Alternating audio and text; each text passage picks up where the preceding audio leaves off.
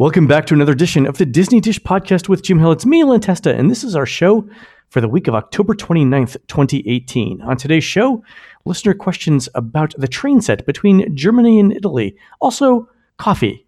I know that's what I think about when I wake up in the morning. Then Jim and I have found a bunch of new patents that provide even more clues about how Galaxy's Edge rides are going to work. On This Week in Disney History, on October 31st, 1939, a bolt of lightning hits the elevator shaft at the Hollywood Tower Hotel, causing the disappearance of 5 people and, I think, 4 pieces of luggage.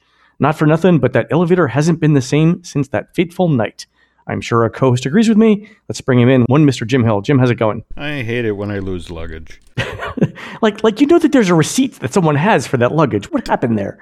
That's right. Just getting your insurance company to settle when it's in an alternate dimension, and it's like, well, we'll pay up to $200, but as far as we go. Describe the luggage again. Are you sure you lost it? Yes. There we go. All right, Jim, a quick story before we do our listener questions. Laurel and I were on the subway this past weekend, and we're on the one train, going downtown or whatever, and the train's not very crowded, but next to us are a couple of gentlemen who are playing D&D. Have I told you the story? No. They're playing D&D, and Laurel and I are listening. And one guy is, describing the characteristics of the character that the other guy just created, right? So he's saying, you've got this many hit points, and you're an ogre, et cetera, et cetera. And they're really involved in like the game, and he's describing the character and what his motivations are supposed to be and everything. And he's got all of these papers out. If you've ever seen like how D&D is played, right? He's got the manual, he's got these papers, he's got a logbook, and these guys are, really, really into this discussion about the pros and cons of the character and what happens if the character encounters this and how does the character do that and things like that. So they're so involved in this conversation that they actually talk all the way through their stop. Like at the last minute, they realize that the doors are open and they have to get off at 42nd Street or whatever. So they run to the door. The first guy makes it through the door. The second guy's wearing a backpack. The dungeon master is wearing a backpack. And his backpack gets caught on the door as it's closing. And so his arm and his shoulder are like kind of in the door, and he's trying to like squeeze his way through with the backpack, through the door closing. And at that moment, Laurel yells out, "Roll a 20."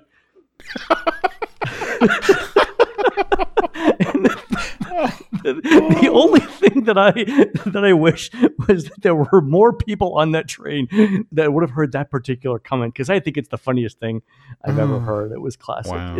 It's one of those things you only see in New York, right? True. Roll a 20. Kudos to Laurel. Killer comment. All right. Anyway, on to listener questions. This one comes from Jeff. It says, "Hi, Jim and Len. My 3-year-old son is obsessed with the train set between Germany and Italy in World Showcase. Can you tell the story of how this train set appeared in Epcot?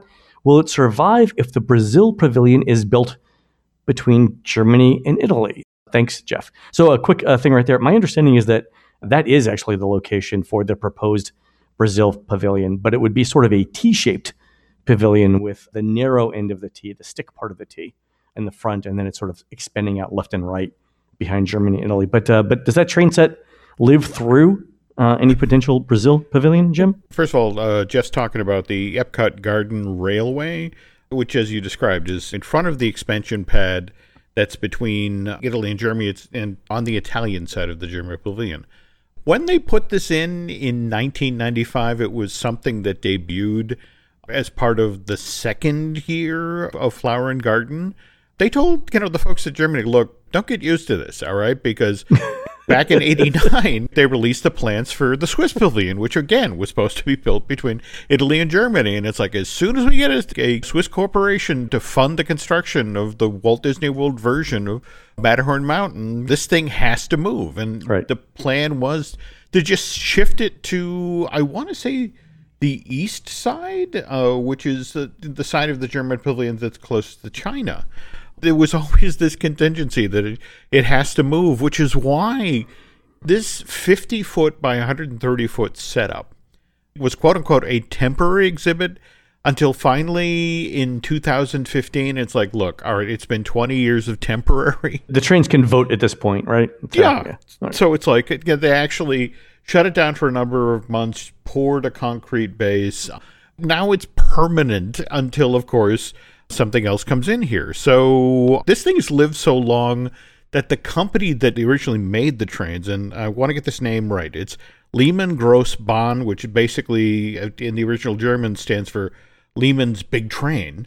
These G-scale train cars, I think the company's gone into bankruptcy twice at this point. So the trains themselves have circled the Earth 17 times, So it's actually kind of tough now to keep this up and running. I mean, those of you who remember this setup in the 90s, I mean, there were 4 separate large trains rolling through this. There was a coal train, you could watch a trolley, and it always had this wonderful, elaborate setup. And, there's a castle and a cathedral with Gothic spires and that sort of thing. The initial conceit of this, Len, are you familiar with the Romantic Road in Germany? It's this route that goes through southern Germany that German travel agents put together in the late 50s, but it's some of the most scenic countryside in Germany.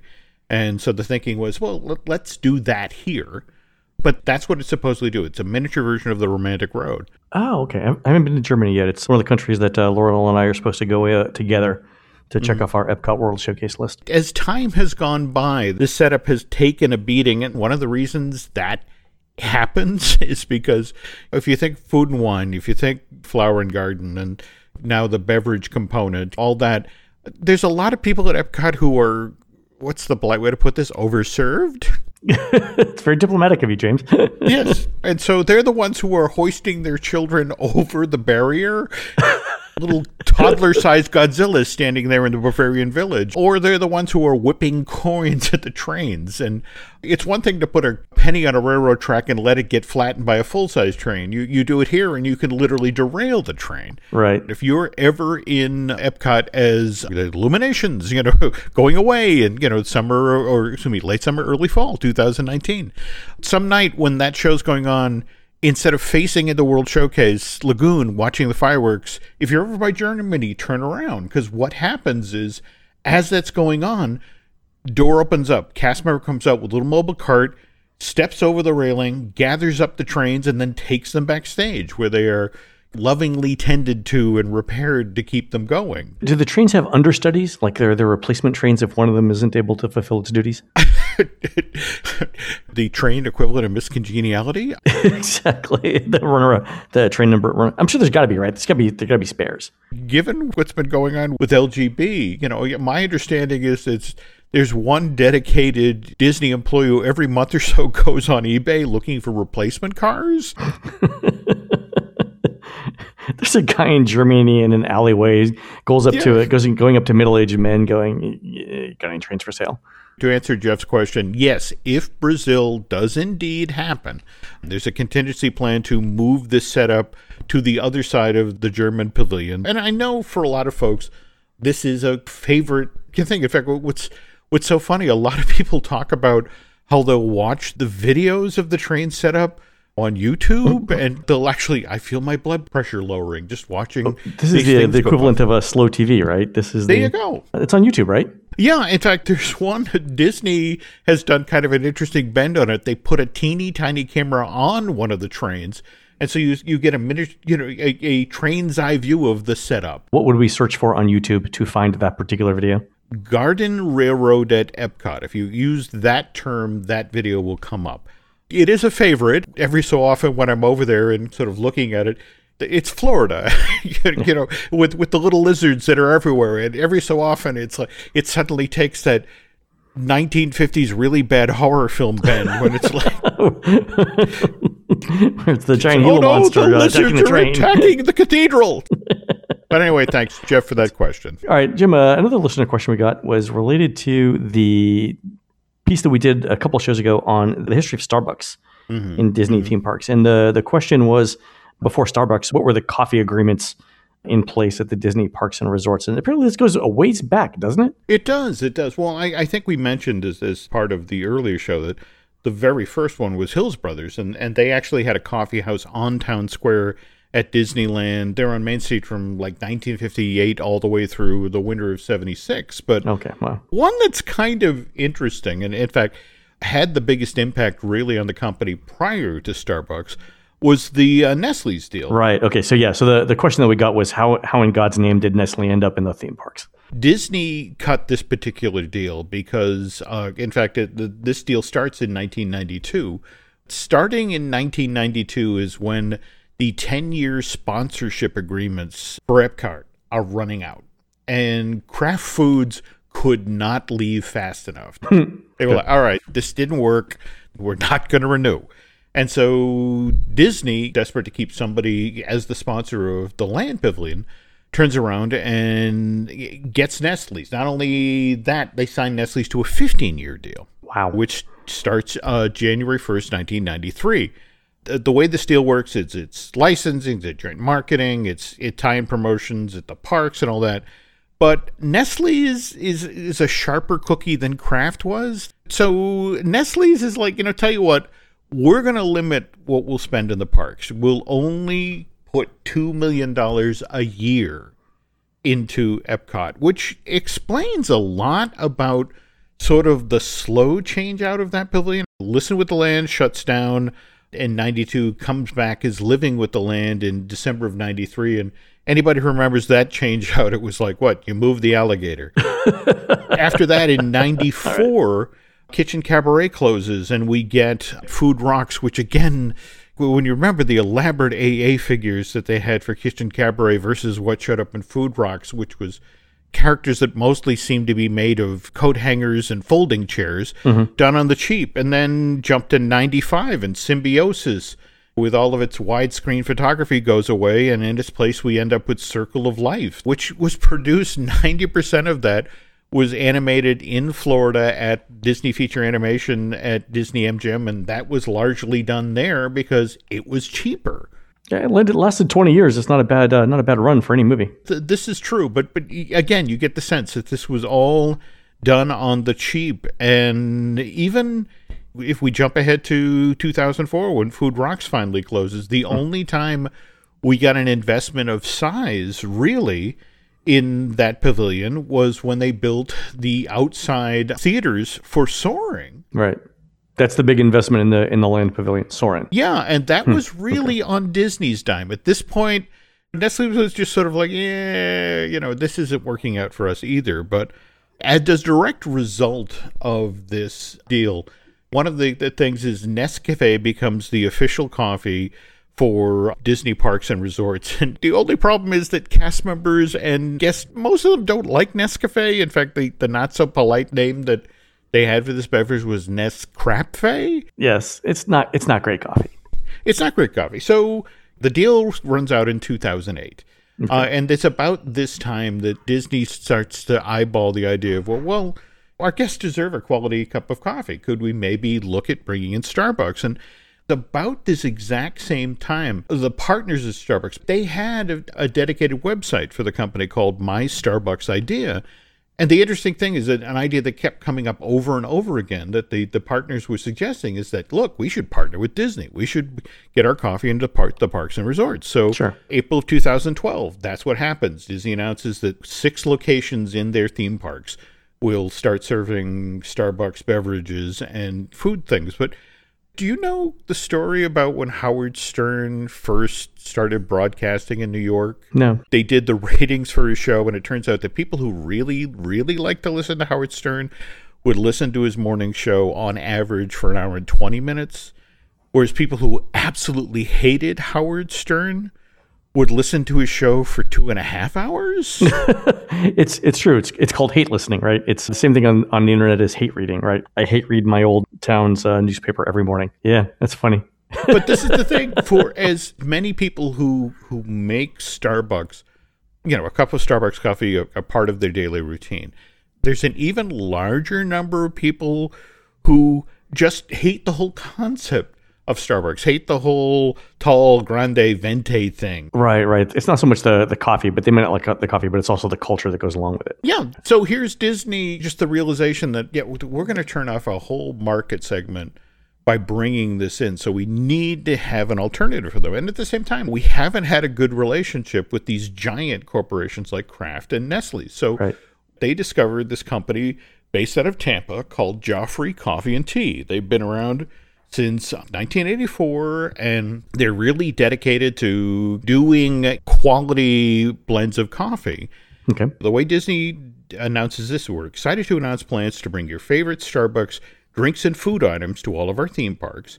Whereas with Joffrey's, the language the company used was that Joffrey Coffee and Tea would now become the official specialty coffee provider for Walt Disney World, Disneyland, and the Disney Vacation Resorts. So the specialty coffee provider. All right. So Starbucks is your day-to-day, your quotidian, as it were, coffee provider. But Joffrey's is the specialty. So what kind of specialty coffees does Joffrey's offer? If you go to the Joffrey's Coffee and Tea site, they actually sell... Well, let me back up for a second here.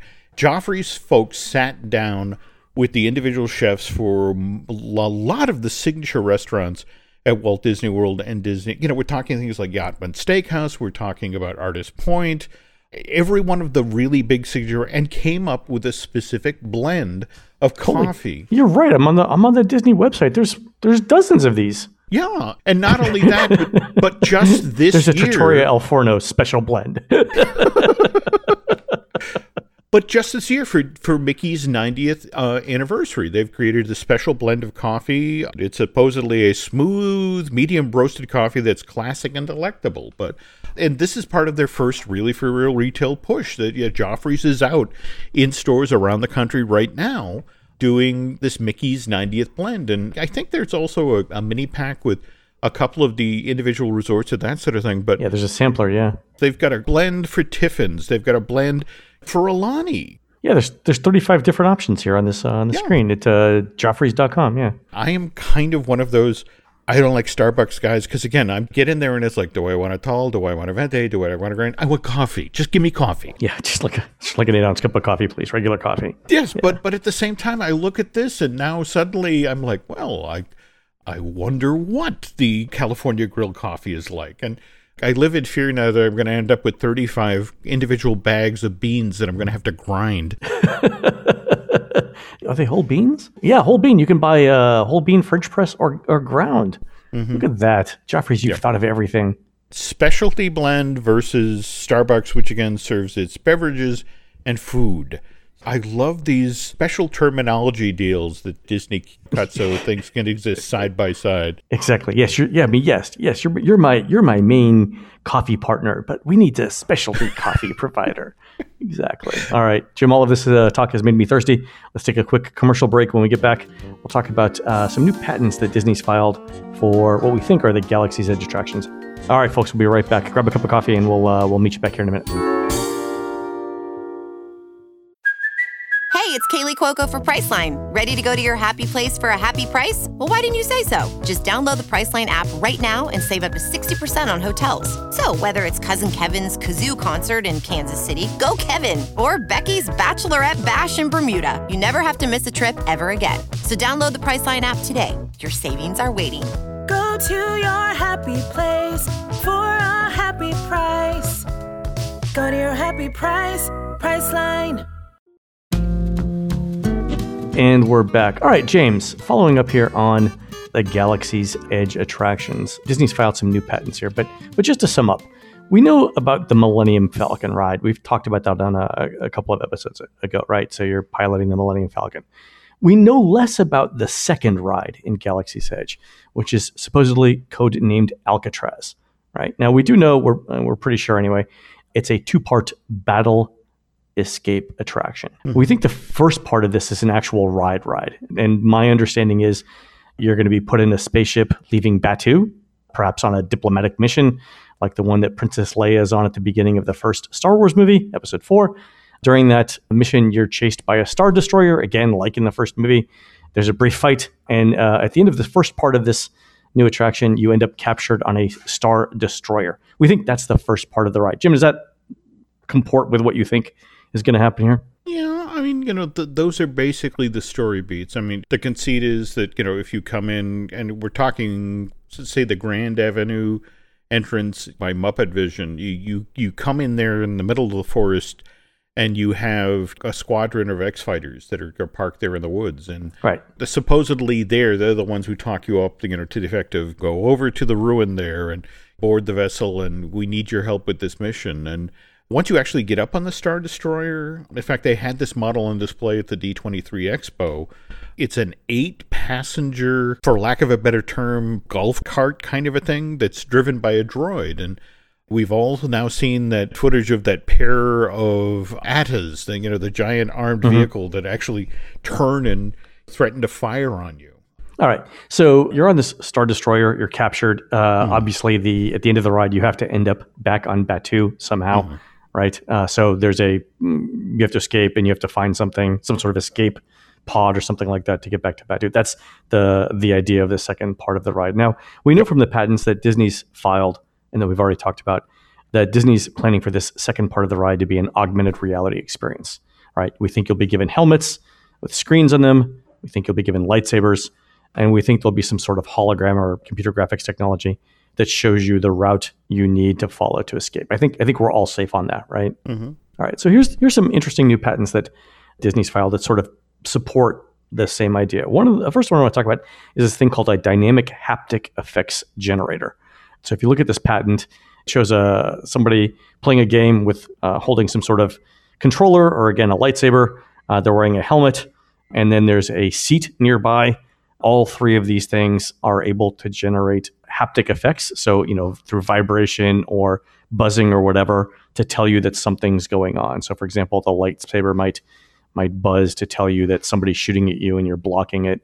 The helmet might buzz to tell you that somebody's tapping you on the helmet. In the Star Wars virtual reality game at Disney Springs, Secrets of the Empire, you're actually wearing a vest with haptic feedback, and the vest vibrates every time you get shot by one of the stormtroopers. So this patent explains even more, but goes into detail on how the helmet you're wearing will have these effects in it. That seems to be another giveaway that you're going to be wearing some sort of hat-like thing on this ride. Every time they hand you a new thing to wear or handle or that sort of thing, it always makes you a little nervous because the number of people who come to Walt Disney World whose English is not their primary language. Right. I look at these things and I think exactly the same thing. How long is it going to take to put this stuff on and take it off?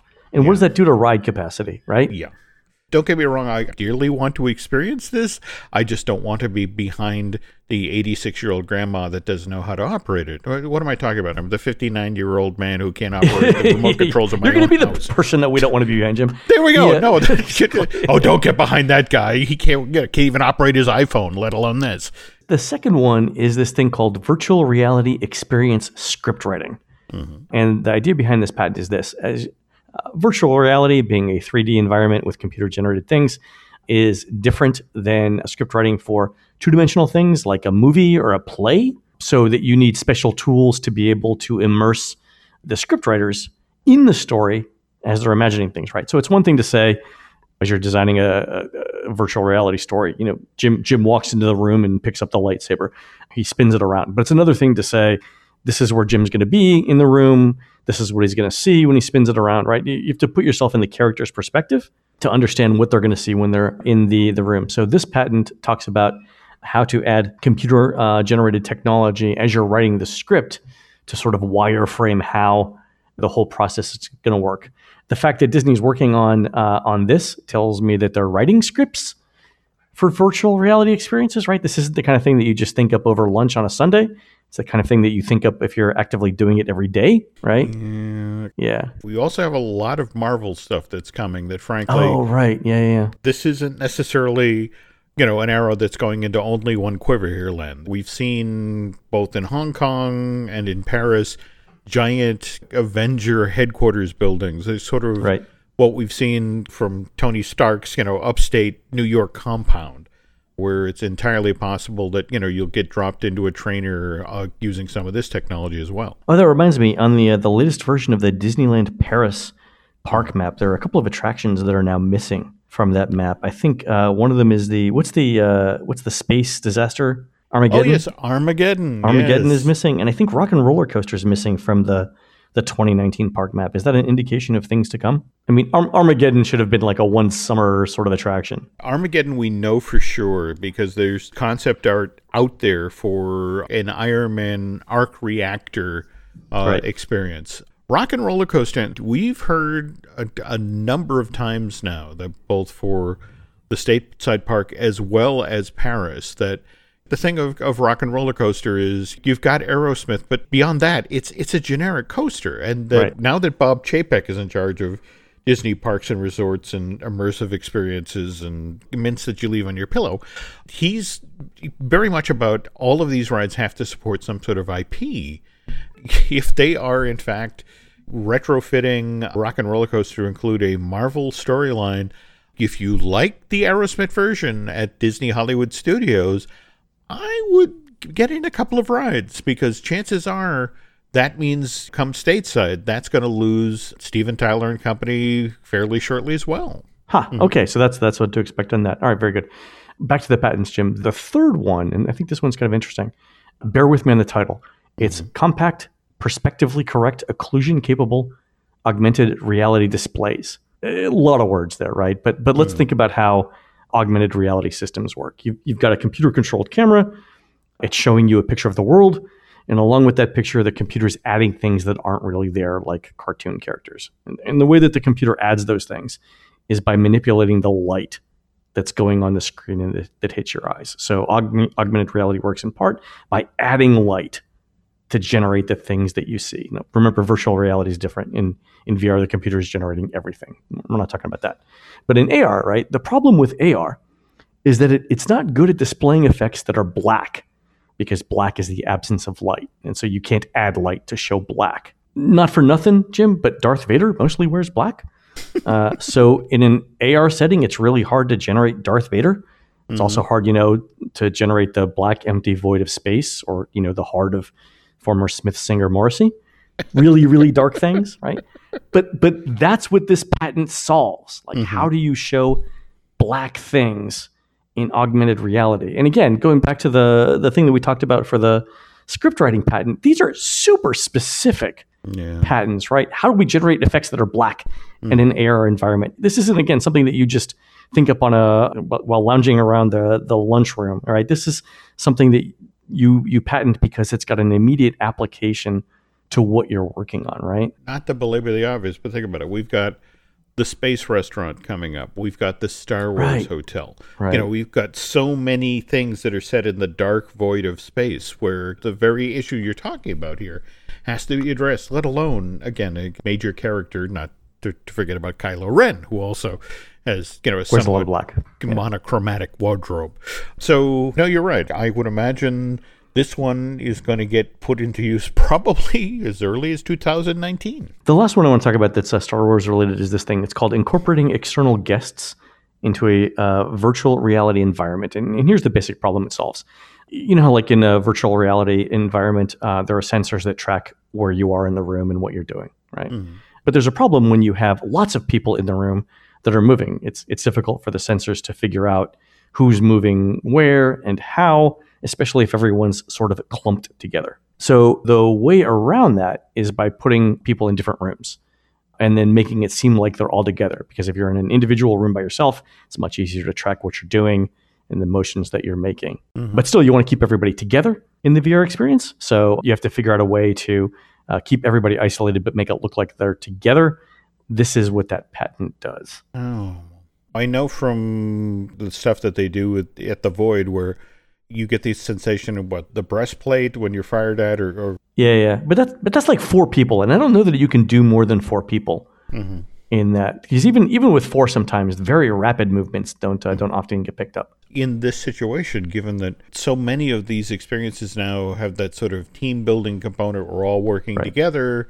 Wow, this is really next generation stuff we're talking about here. Isolating people and yet convincing them they're part of a group experience. Right. And it would also work for home-based games too, right? What if we needed, what if you and I were playing Secrets of the Empire, but I'm in Florida and you're in the woods of New Hampshire, but yet we wanted to play together. What do you do? Well, if you're playing a virtual reality game with me, you're mostly cursing at the screen, because it's like, Jim, pick up the control. Over here, Jim. Over here. You keep walking into the wall, Jim. No, the A button, Jim. Not the B button. The A button, Jim. There we go. So. All right. So the last one, I'm not sure if this particular patent has anything to do with Star Wars, or if it's just another attraction idea. But it's this: it's system and method of simulating first-person control of remote-controlled vehicles. So I think you've seen these kind of videos before, Jim. But imagine you put a camera on a drone and you were able to fly the drone around and see what the drone is seeing. It's fairly popular in radio-controlled aircraft right now, sort of first-person viewing of the aircraft. But Disney's patented this, but for theme park attractions and games. And the explanation that they give is actually pretty interesting. They're saying if you're in a theme park and you're watching a film, and for this, by the way, I would keep Soarin' in your head as you're going through this. You're in a film, everyone gets exactly the same experience. But what if everyone didn't have to have exactly the same experience, right? What if everyone had a slightly different experience? What if you could control your own individual hang glider in Soarin'? That's basically what this patent says, using remote-controlled vehicles. I was just talking with somebody, because you got to remember, the live-action version of Mulan is now being shot in China. Those of you who remember Mulan from 98, the Hun charge, when, those thousands upon thousands of people come pouring down on Mulan and her friends, who have to stop this horde. They've been planning out, it's a very famous camera move from that film. And it's the notion of, we are trying to recreate that, this memorable moment from animated film, live action with CG, the very thing you're talking about, this notion of, flying over a simulated terrain and trying to do it as dramatically as possible with this faux drone. The interesting comment was like, oh man, wouldn't it be cool if an attraction could do this? Oh, is that what that? Oh, okay. So I didn't think it was Star Wars related, but okay, that makes more sense. Yeah. There's this subset of Disney fans who would love to be inserted in the story, or to take that sort of hands-on film experience where you could sort of be in a space and whip around. Right. Conversely, remember that for the longest time, we've been hearing about not so much a real world-based soaring, but, there's always been that title out there that Disney sort of been kicking the tires on about soaring over fantasy, where you literally fly over all of these amazing Disney kingdoms, that, the moment that, say, Belle is out wandering in her little provincial French village, right. They could never get people to commit, to put the money in to do this, because it sort of limited where you could put this, in the sort of parks. You couldn't put it in the Disney movie park. You couldn't put it in an Epcot. Right. But on the other hand, you could do it that this is for the parks and gaming, for folks who want to sit at home and strap on their VR goggles and control the drone that takes them over Agrabah or takes them over the Forbidden City in Mulan. There's lots and lots and lots of applications for this potentially at Disney. The two ideas that came to me, and again, because I've been dealing with Disney for 20 years, I was thinking of them as revenue opportunities. But some sort of Epcot dessert party where you get to fly your own Illuminations drone. Who wouldn't pay for that, Jim?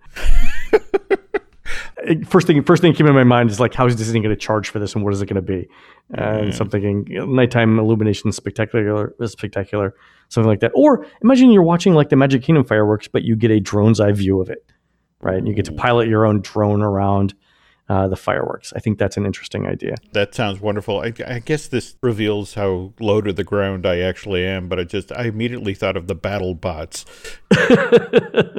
Yeah, I can see my drone attack another drone. Man, what would I pay for that? So you can't fly the drones directly into the castle or into the fireworks or whatever. Yeah, I get all that. Glenn, the other one though would be imagine the Soarin' ride, but Soarin' over Epcot, where you get to control a drone that flies over Epcot. That would be cool. Disney, if you're listening, you know where to send the checks, so we appreciate it. All right, folks, that's going to do it for this show. You've been listening to the Disney Dish podcast with Jim Hill. We're produced fabulously by Aaron Adams. Please go into iTunes or Stitcher, or send up a banner on a drone and write us some comments and tell us what you would like to hear next. For Jim, this is Len. We will see you on the next show.